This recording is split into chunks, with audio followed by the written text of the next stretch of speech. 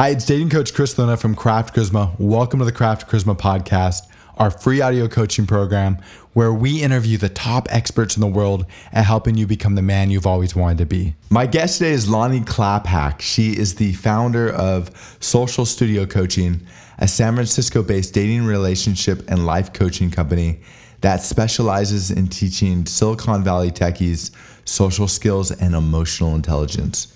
Lani, can you tell me a little bit about who your clients are, what they do, and then why they hire you to coach them? Yeah, so I work with I'm in the Bay Area, and I work with a lot of men and women who are in the tech industry. So a lot of people from Google, Facebook, LinkedIn, Twitter, big companies like that. And most of them want to have more ease and have more fun in connecting with people. So they want to make their relationships both at work, with their families, and with their friends, and also their personal relationships feel better, and they want to feel more authentic in who they are when they're interacting with people. Okay, you said authentic, and I think that's an important word. Can you talk about this idea of authenticity, why it's important, and what the listeners can do to kind of be more authentic? Authenticity is really at the core of effective connection. So we need this in order to really connect with other people. And what I mean by that is that if we're not being true to who we are, we can't expect to meet people, date people, be in relationships with people who will be a good fit for us. So if we're promoting ourselves as somebody else, then what we'll end up doing is enroll other people in our made-up version of ourselves. And then they'll think that they're dating or working with that person rather than who we really are. But being inauthentic isn't really sustainable in relationships. So at some point they'll find out, they'll kind of see our true colors, and then often the relationship will then crumble. Can you give me an example of that?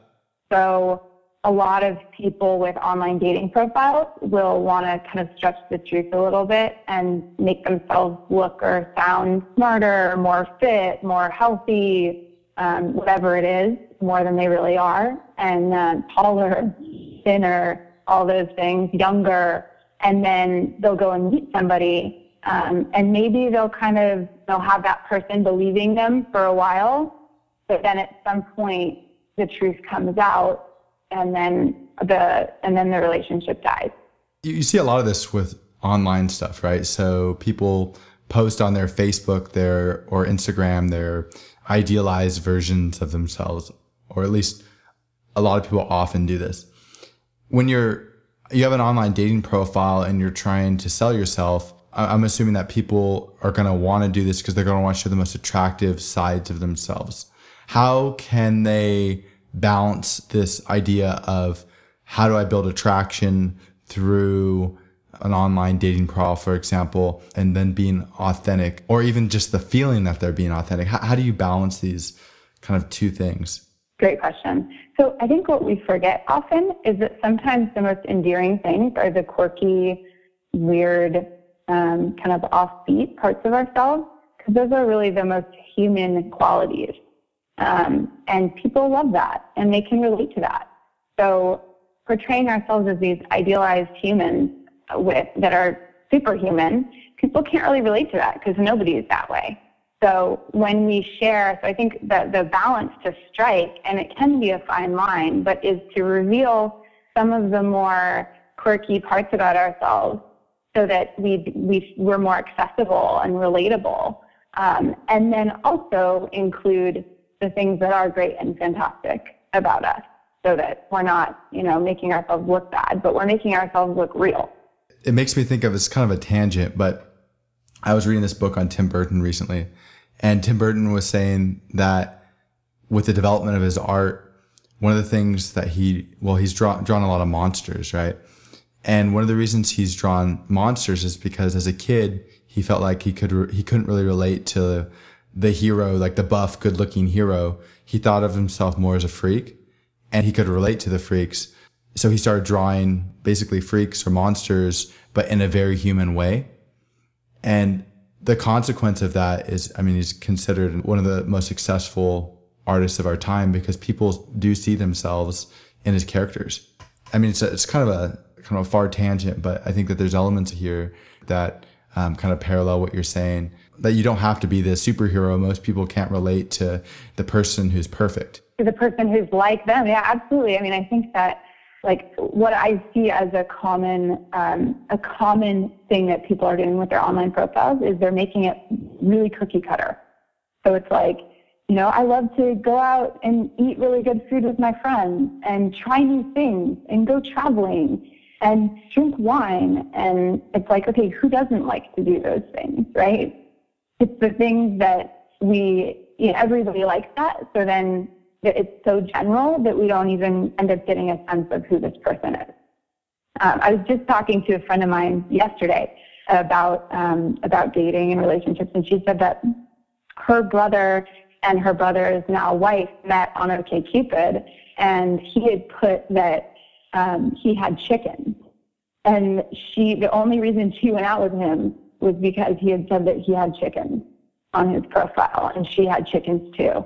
And now they have this huge chicken coop and have a whole farm together and stuff. So that was the point of connection. Had he not written that, maybe he would never have met her. I mean, there's so much of that, right? Because people oftentimes, at least in my experience, or what I think a lot of listeners who are listening to this, they oftentimes try to fulfill a standard of what they think is attractive, right? I like to take, I mean, one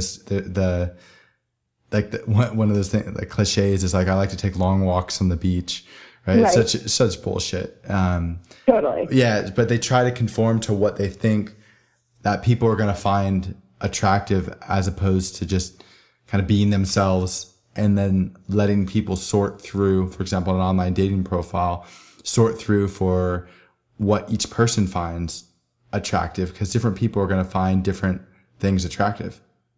Exactly. Attraction is subjective. So just like art, which is, what I like to look at being social as a form of art. So, and art can be really subjective. Some people think that a piece of art is beautiful, other people hate it.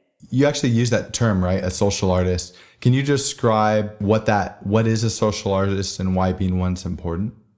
I believe that interacting with people can be art. So the way of the social artist is to look at each interaction as an opportunity to co-create art.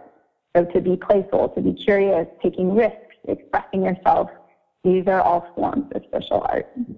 So, for example, if I'm at a party or a gathering that's boring, or in a conversation that's a little bit lackluster, I'll think to myself, how can I spice this up? What can I say or do in this conversation to crack it open? Where is the aliveness?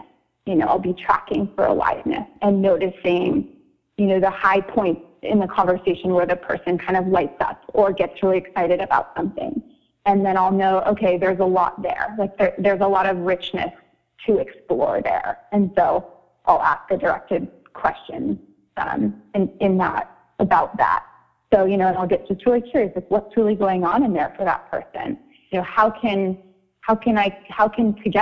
we create some chemistry here and really have this be more interesting and more alive?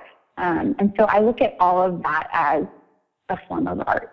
You also wrote that life is a social experiment. Can you explain what you meant by that, and how listeners can benefit from living life as a social experiment? Yeah, I'd like to look at all things social as an experiment. And I think what it does by taking that perspective on is it makes things a lot more fun, and it takes a lot of the pressure off. So for men, I know you work with a lot of men, so for men, instead of if they see an attractive woman and they think, okay, I want to approach them, I have to do a perfect approach and I have to say the right thing, and if I don't, then I'm going to get rejected and I'm going to do my shame spiral and feel miserable and I'm never going to want to approach again. So instead of all that, it could be something like, okay, I'm just going to try something new. This is an opportunity for me to do a little experiment. I'm going to try this conversation technique that Chris was just sharing with me and see how it goes.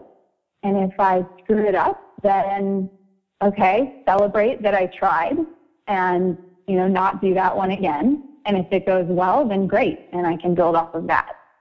So it really gives a lot of permission to mess up.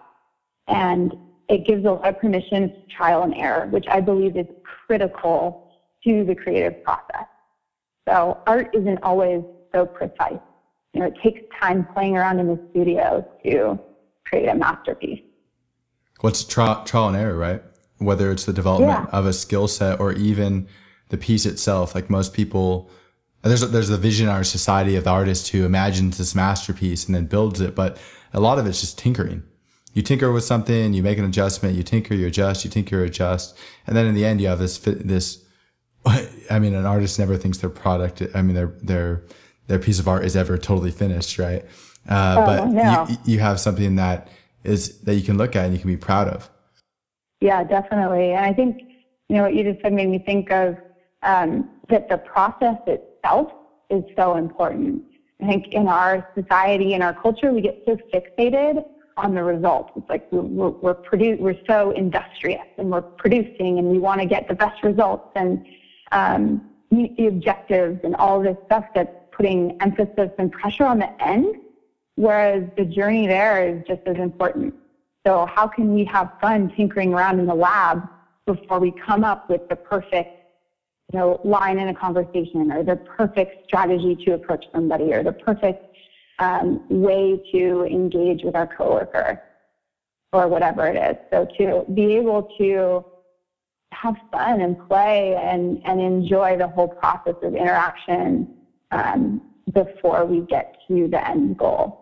I feel like exactly what you're talking about is one of the reasons you see the proliferation of matchmakers, right? Because where you work with a lot of people, I work with a lot of people, coaching them, teaching them through trial and error, how do you kind of build these skill sets? A lot of people want to run to the end result and they don't have like the basis for how do you build a relationship. And even I think about when I was younger, just dating, there were so many relationships that kind of went sideways, and sometimes it was me, things that I did. And oftentimes it was stuff that, and I didn't know at the time, I'd pick myself apart. I thought like, what's wrong with me? And it was women who were just young, trying to figure out their own relationships, and they were doing crazy shit.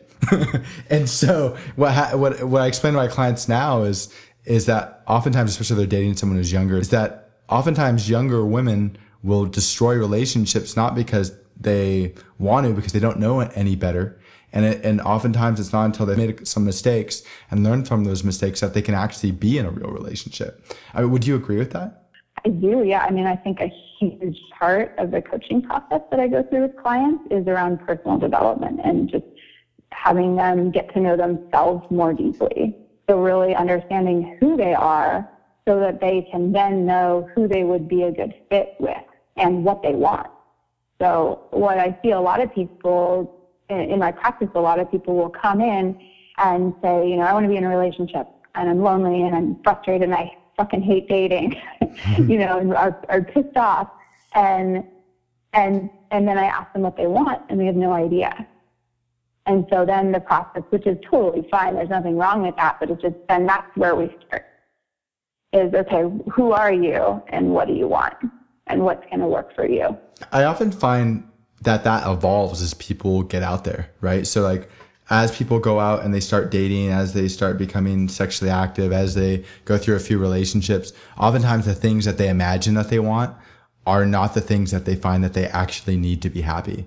Yeah, it's a constant evolution, right? So not to, have it be so cut and dry as, okay, now I know what I want and now I'm going to go and get that. But just stay open to the unfolding of who they are and what they want as they start to learn through their interactions and dates with different people. I also think that I really like the idea of creative relationship design, which is something that have been applying in my own life for years, which to me means, how can I create a relationship that's going to work for me and my partner or me and my colleague, whoever it is. So that we're not conforming to the ideas about relationships that are instilled in us from society or culture, but rather we're looking at who am I and who is this other person and what's our chemistry when we come together and what's gonna work for us, and then designing a relationship based on that. Can you give some specific examples? Let's see. So instead of, falling into traditional gender roles around relationships where, traditionally the guy works and makes the money and the woman stays home with the kids. Some friends of mine, the woman is the one with the powerful, business empire, and she is making all the money, and her husband is the one staying home with the kids. And so they're a great example of relationship design and saying, looking at their relationship system and going, okay, what's going to work for us? And then designing accordingly rather than, okay, we have to struggle to try and fit ourselves into these boxes designed by society and tradition when they're really not fitting and they're not working. When I think about that, I also think about like people who have kind of alternative sexual relationships.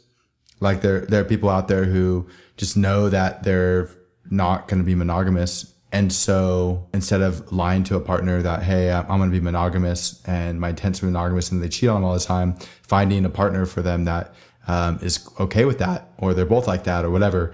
But maybe they have an alternative relationship, but they have the type of communication to kind of talk about these things in an adult way and build a relationship that actually works for them.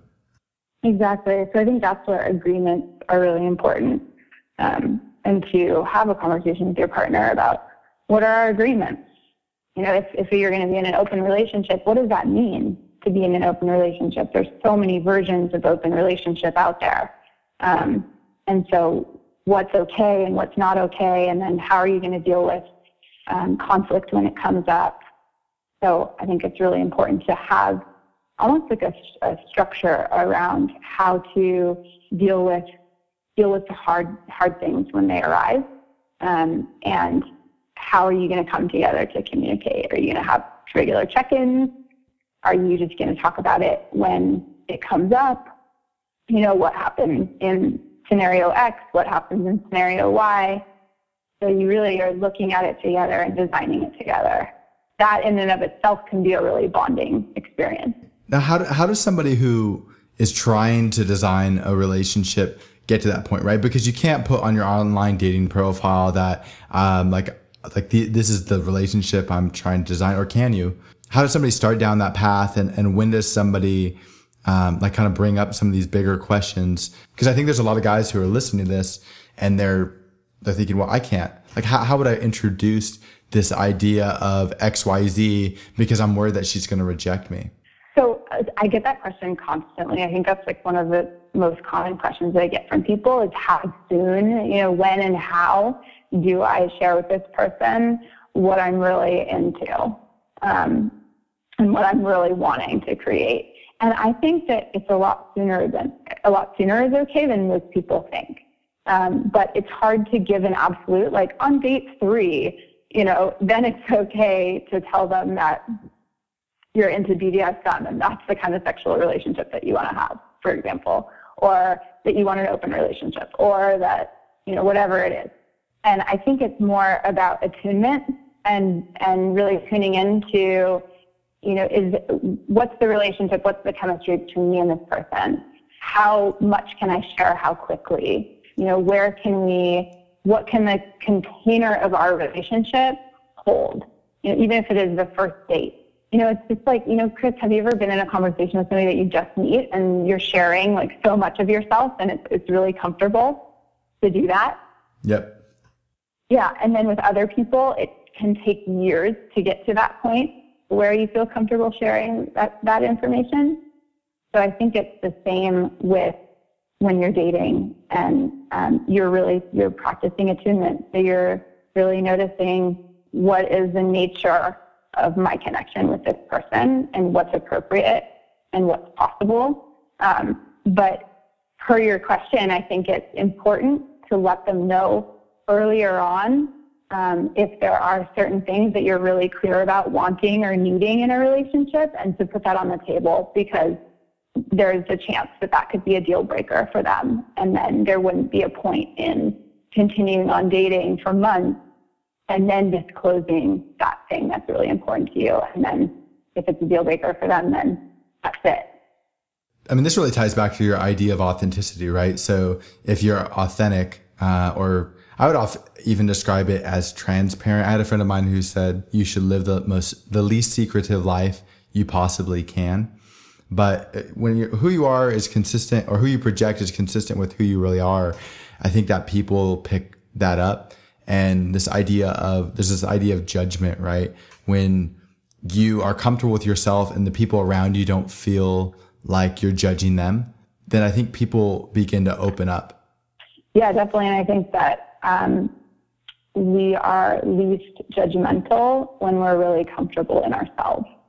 I think that a lot of judgment comes from jealousy and envy and wishing that we were other than how we are, or wishing that we were different than how we are.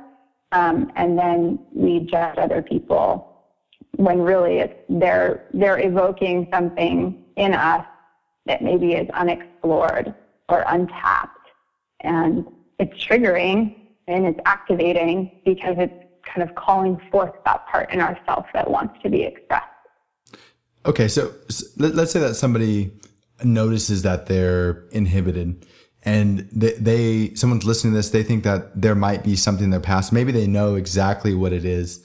Maybe they don't. How do they explore that? Yeah, let's say that they're kind of inhibited. They're being very judgmental, or they're being very judgmental of themselves. And it's something you said that hasn't been explored. If they're aware of it, how do they explore that? And if they're not aware of it, how do they figure out what that is? If they're not aware of it, how do they figure out what it is? I think they might have a sense of, whoa, something's happening in here. I'm feeling stirred, and then talking with somebody about it, like a coach, and unpacking what's happening for them would be really helpful.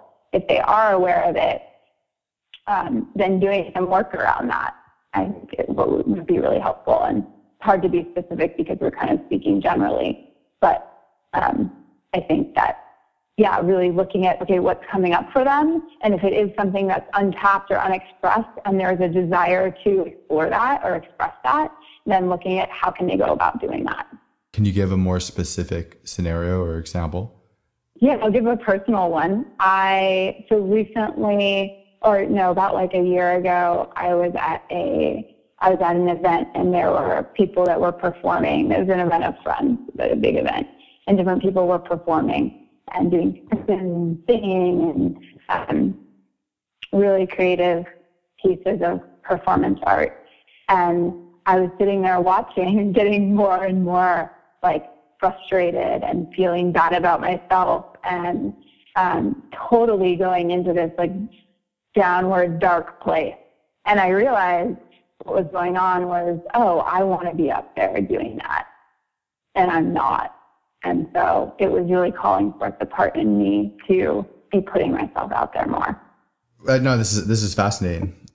Yeah, and I think that a lot of clients come to me because they're having that experience in their own life of seeing other people interacting or do whatever it is. Mostly it's interacting or approaching women, or having really juicy, interesting conversations, and they don't do this. So, I want that. How can I learn to do? And so the process through the coaching is looking at, how do we bring out that part of them that wants to come out? And what are the skills that they need to build in order to do that in a way that's easeful and fun? Dating coach Chris Lani here. This is the perfect time to take a quick break to talk to you about 3 simple things that you can do to dramatically change your life. First, listen to this entire podcast and then subscribe through SoundCloud, iTunes, or Stitcher. This way you'll immediately be notified every time we share a new release. If you listen and apply the ideas we discuss on these podcasts, it will change your life forever. Second, go to craftcharisma.com, create an account, and become a member of our community. There you can read articles, listen to podcasts, watch videos, ask us questions, and document your journey in our forums. Great men don't become great on their own. All great men are members of a community, and Craft Charisma is your community. Finally, if you're serious, and I know that you are, about making massive changes to your life as quickly as possible, check out our live coaching programs on our website. Craft Charisma Live programs are the fastest way to improve your dating and social life. And who knows, attend our live programs, let us get to know you, and you may end up as a member of the Craft Charisma team. Again, thank you for listening. Now back to the podcast. Sometimes you talk about cultivating a magnetic personality. Can you explain what is a magnetic personality and how somebody develops one? Yeah. So when I think of a magnetic person, I think of somebody who everybody wants to be around, somebody who walks into a room and people notice that person and gravitate towards them and enjoy being around them. So it's somebody who others feel good around. And I think the components of magnetism, like what creates that magnetic quality, are a couple different things. But at the core, I think it's about being open for connection, which is kind of a phrase that I like to use. And what that means is having body language that says that you're open and available. So not slouching, not having your arms and legs crossed, not looking down. You really have like open body language. Your shoulders are relaxed. You're alert to your surroundings. You're making eye contact with people that you see and maybe smiling. You look friendly and approachable. And energetically, your energy is open. So you kind of have that vibe of somebody who it would be easy to go up and talk to and ask a question to or introduce yourself to. And I think that part of being open for connection also is having that feeling of like somebody's home. You're present. You're get to knowable.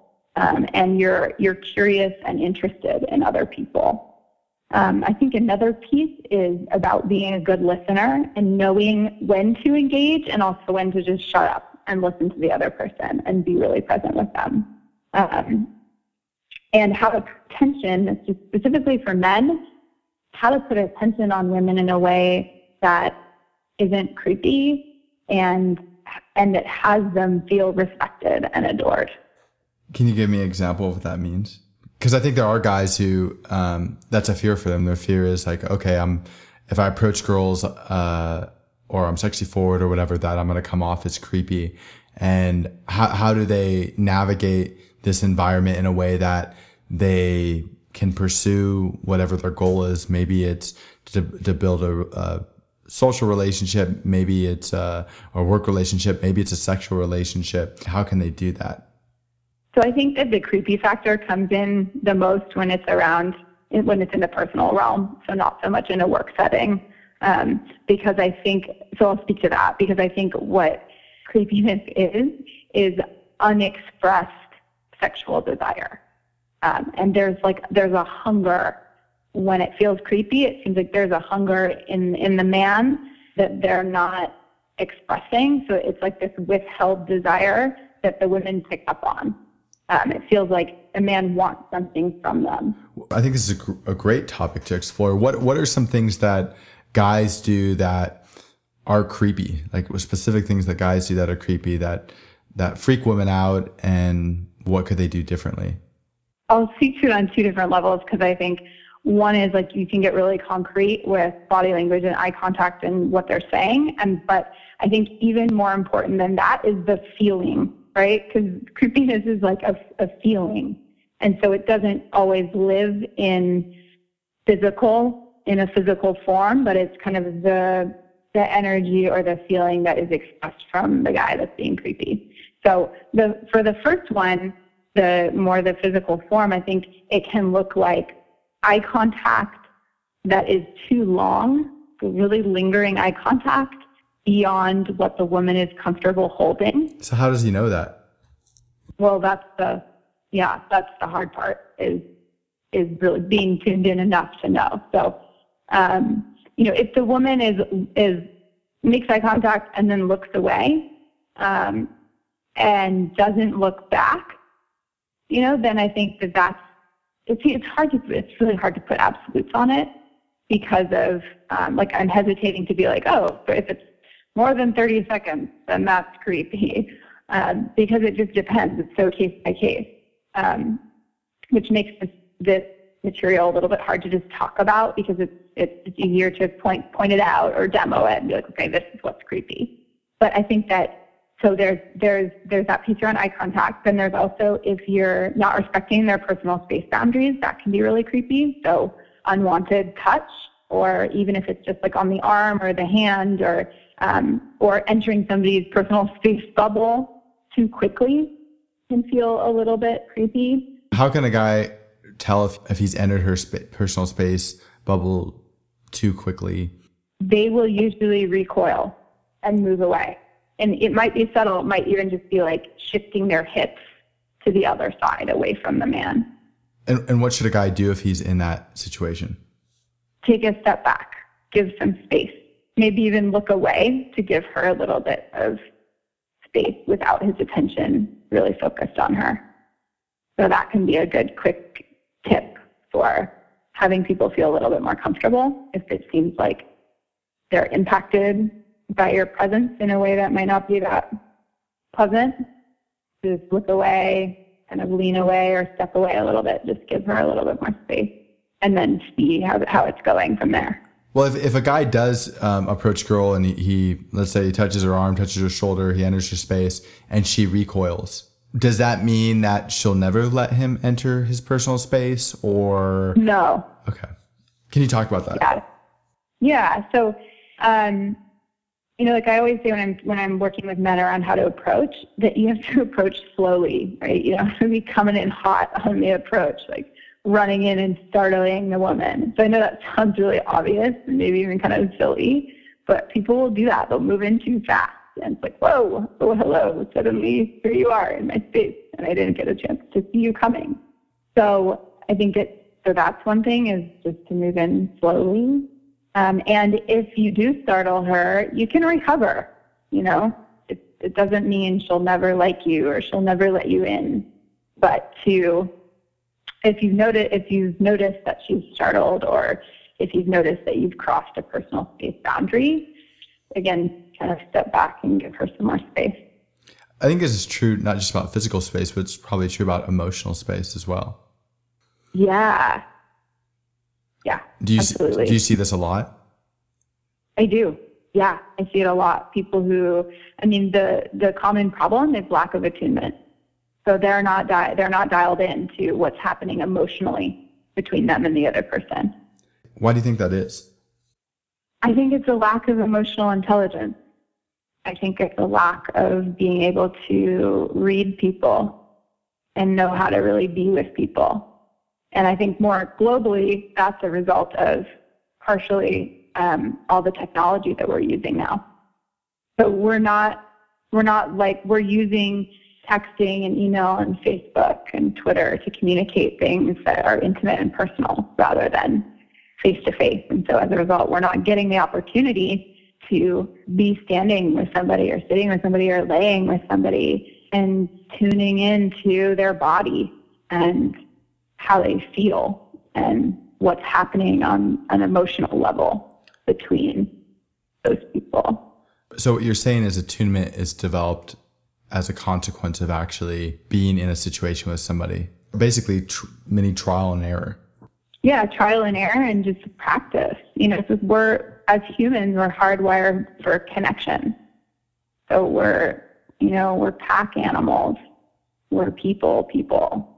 So we don't do well in isolation. And now with all the technology, which can be great and can be used to bring people together, but it's so often misused and abused, and the result is more isolation. And so people aren't practicing this stuff. And they're growing up on computers, and then they don't know how to make eye contact and touch people and be with people.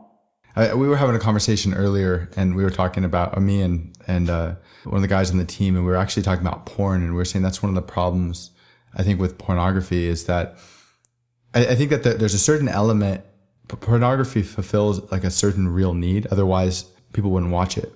Like, people are aroused when they watch or they hear other people having sex. And anybody who's ever lived in a college dorm or apartment with rowdy neighbors could attest to this, right?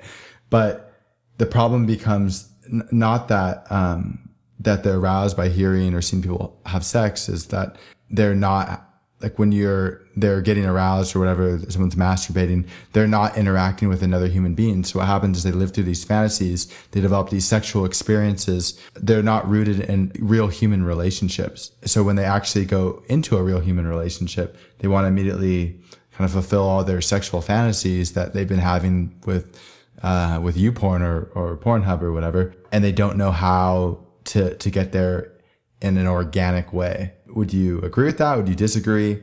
I would love your thoughts, since we literally just had this conversation before we had the call with you.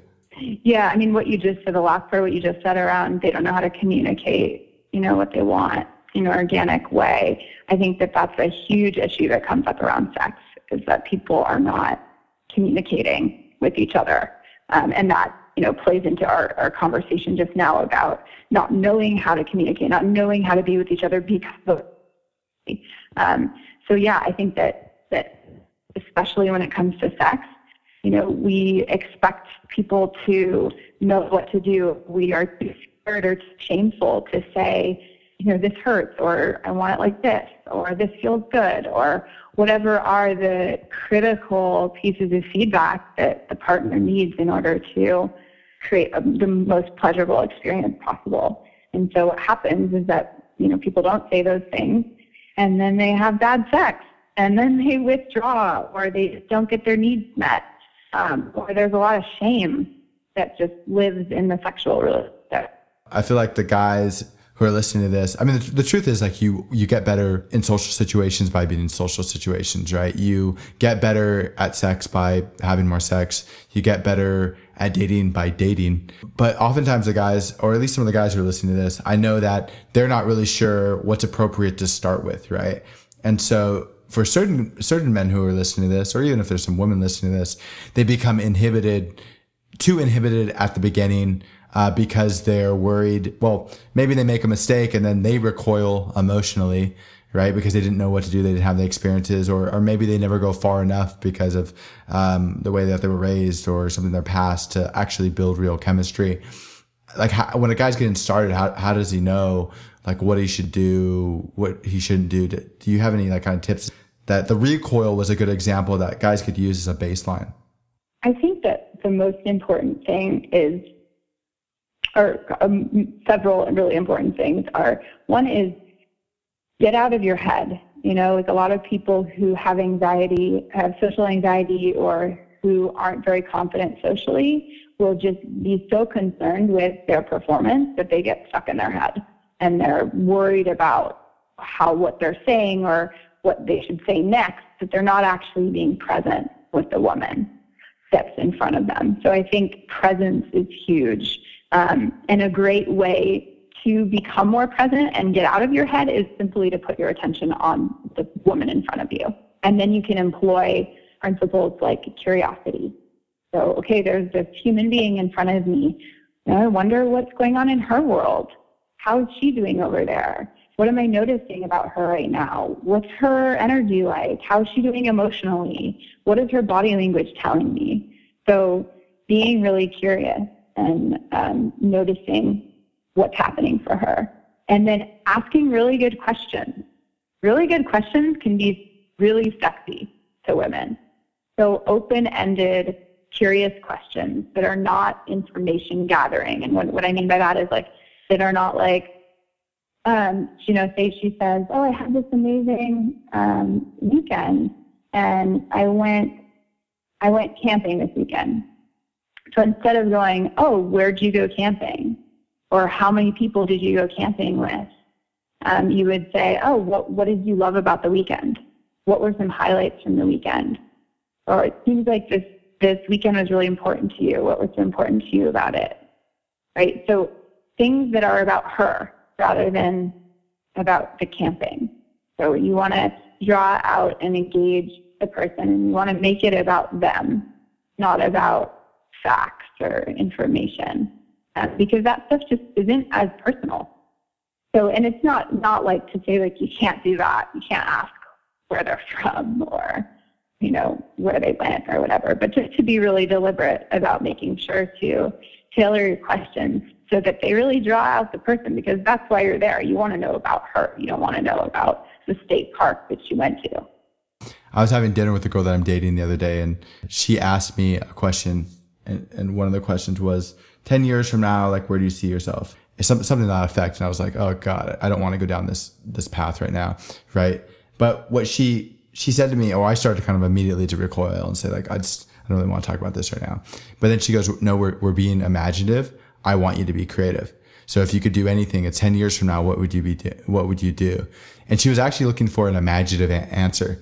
And the answer was like, I would be in a spaceship, like looking down at, she's like, it was 4th of July. If it's 4th of July, 10 years from now, what would you be doing? I'm like, I would be like in a spaceship looking down at Earth, like from the window of a spaceship. And she's like, okay, that's a good answer. So we started going back and forth and playing this game where like, we asked these questions, but they weren't really, they weren't looking for like rational information. And I thought that's originally what she wanted to do, but we were asking for like not rational information in the sense that like another question she asked me is, if you could create any game, like what would it be and what would be the rules, and I had to like sit there and think about, okay, if I created a game, like what would it be? And my game like involved like, it had actually back to the moon subject, I was like, okay, we're on the moon, we would have there would be like a small explosion and balls would float everywhere, and there would be red and blue balls, and you don't know what direction they would go, and you had to collect your balls and then bring them back and put them in a basket. It's like silly, but it forced me to really kind of think about, like, thinking about creating a game was like it was fun. And it was like this really interesting creative exercise, but it was really helpful. And at the end of it, like this game where like I asked her a bunch of questions, she asked me a bunch of questions, and they were just like these non-traditional, not serious, questions that were fun and creative. And they were exactly what she said, imaginative. They were so helpful, and they were good, not only as like a bonding experience for the two of us, but I just felt so much better. Yeah, right. And I love the question of what game, because then you get to see how the person's mind works, right? So it's not just what answer they come up with, but like how they come up with their answer.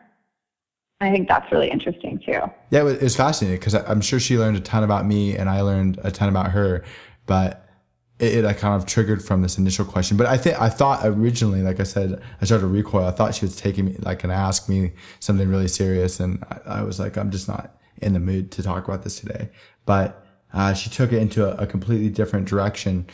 And as you were describing this idea, asking open-ended questions, I thought it was something that was interesting because she did it. I would say that there's different types of open-ended questions that you can ask somebody. Sometimes they're going to be more serious. Sometimes they're going to be more personal. In this case, it was an intimate environment, and it moved into a more imaginative place, and it worked really well. Yeah, it sounds really fun. I mean, I think like a big dating don't for guys is don't ask the boring, like run-of-the-mill questions that women have been asked 5 million times. You know, get creative, get imaginative, like you're saying. Ask things that they've never been asked before. Can you give us a couple examples of things that guys could ask that are a little bit better than the standard? And you said standard questions. I'm assuming like, what do you do? Like, where do you go to school? Whatever the traditional, where do you see yourself 5 years from now? I'm assuming that's what you're talking about. Is that true? Yeah. Okay. Yeah, to not ask those questions. And yeah, I mean, it is funny to be like generating stock questions that are supposed to be really alive and interesting. So I think that rather than, coming up with a list of those, because they might not really be applicable because the whole point is to follow the aliveness in the conversation. I think more of like a better formula to think about it for men would be notice the peaks of aliveness in the conversation. So notice when the woman gets really excited, talking about something. And then when she does, you can ask her a question like, what do you love about that? Or what's exciting about that for you? Right? So those are two good ones that will have her open up and start talking more deeply about her experience regarding the topic. I usually will ask like, what's the greatest? What's the strangest? What's the weirdest? What's the kind of biggest fear? Craziest experience? What was the most traumatic? Whatever, like, but asking extremes, I feel like that oftentimes creates some type of emotional reaction. It makes the conversation more interesting. The other thing that happened in that conversation I had with a girl that I'm dating is she started asking, she was asking me things that were completely unrelated. She asked me, for example, if you were going to make if you were going to combine a fruit and a vegetable, what would it be? What would it be called, and what would it look like? And how would it taste? Which seems like, I mean, that's something I probably wouldn't ask somebody I first approached, because it takes quite a bit of thought. But somebody that you're intimate with, asking things that connecting to unrelated ideas. I mean, you could say fruit and vegetables are kind of unrelated, but the way that she phrased the question caused me again to like really begin to think and invest in a way that was fun into the relationship. It was just different. Yeah, it's creative. Yeah, exactly. So I would say, like, if there's a tip, the two tips like I would give is, one, extremes, which is kind of what you were talking about, because it causes an emotional reaction. What is the most exciting? What is the most passionate? And then also connecting ideas that you would think are unrelated, that it becomes imaginative, and it's a fun, playful way to kind of keep the conversations interesting. Yeah, and I would also say just to follow your own curiosity, right? Because whatever you're most curious about, there will be life in that question. Yeah. So rather than asking like a stale, boring, already been done a million times question, ask something that you're genuinely curious about. So, and even a question that has been done a million times can have life in it if it's something that you're genuinely curious about. So something like, oh, what's your family like? That can actually have a lot of life in it if you're really genuinely curious about it. That's not like the most creative, imaginative question. Especially if you'll find just listening to the conversation that people will open up about things that are emotionally charged, and good or bad. I think as long as you don't judge them, people will continue to open up about these topics. And when you're dating somebody, they don't need to be perfect. And when somebody realizes that they aren't perfect, like that, they don't have to be perfect around you, they'll continue to open up. And then it gets more interesting. For sure. That's how you build a real relationship with somebody. So I think that's a good point. I think we're kind of running low on time. Is there anything else, any other recommendations for the guys before we wrap up? Yeah. So 3 more things real quick. So one is open up. So vulnerability is contagious, right? So the more open and vulnerable you can be, then the more that she can get to know you, and the more that you can then get to know her, and then intimacy ensues. So I think that's really important. Also, like we talked about before, listening closely to her body language cues, because it will give you so much information. And then lastly, I also encourage people to ask feedback. Ask for feedback from your friends, your coach, family members, on your strengths and weaknesses, so that you can tweak them and adjust them. So ask them, what do you think I'm really good at with interacting with people, and where could I build more skill, and what are things I could work on? So I think that feedback can be really scary to receive, and I think it's a great practice to ask for it so that you can improve yourself. Well, Lani, this has been fascinating. Thank you for taking the time to talk to me. If you're listening, you want to learn more about Lani and her coaching, we're going to post some links on the Craft Charisma website and within the description of this podcast, so you can find out more about her easily. So thank you again for coming on the show. Yeah, thanks so much, Chris. It's dating coach Chris Lona here. Thank you so much for taking the time to listen. And we absolutely love making this podcast. We make this podcast for you. So if there's somebody that you want on the show, let me know. I will yell, scream, stand in front of their house, do everything I do to get them on the show for you. Also, don't hesitate to follow the podcast on SoundCloud and iTunes and Stitcher. You can also give us a shout out through social media, Facebook, Twitter, share it with your friends. And lastly, go to the Craft Charisma website and create an account. There you can talk about the podcast and communicate with me directly. So thank you again for taking time to listen. You will hear again from me soon.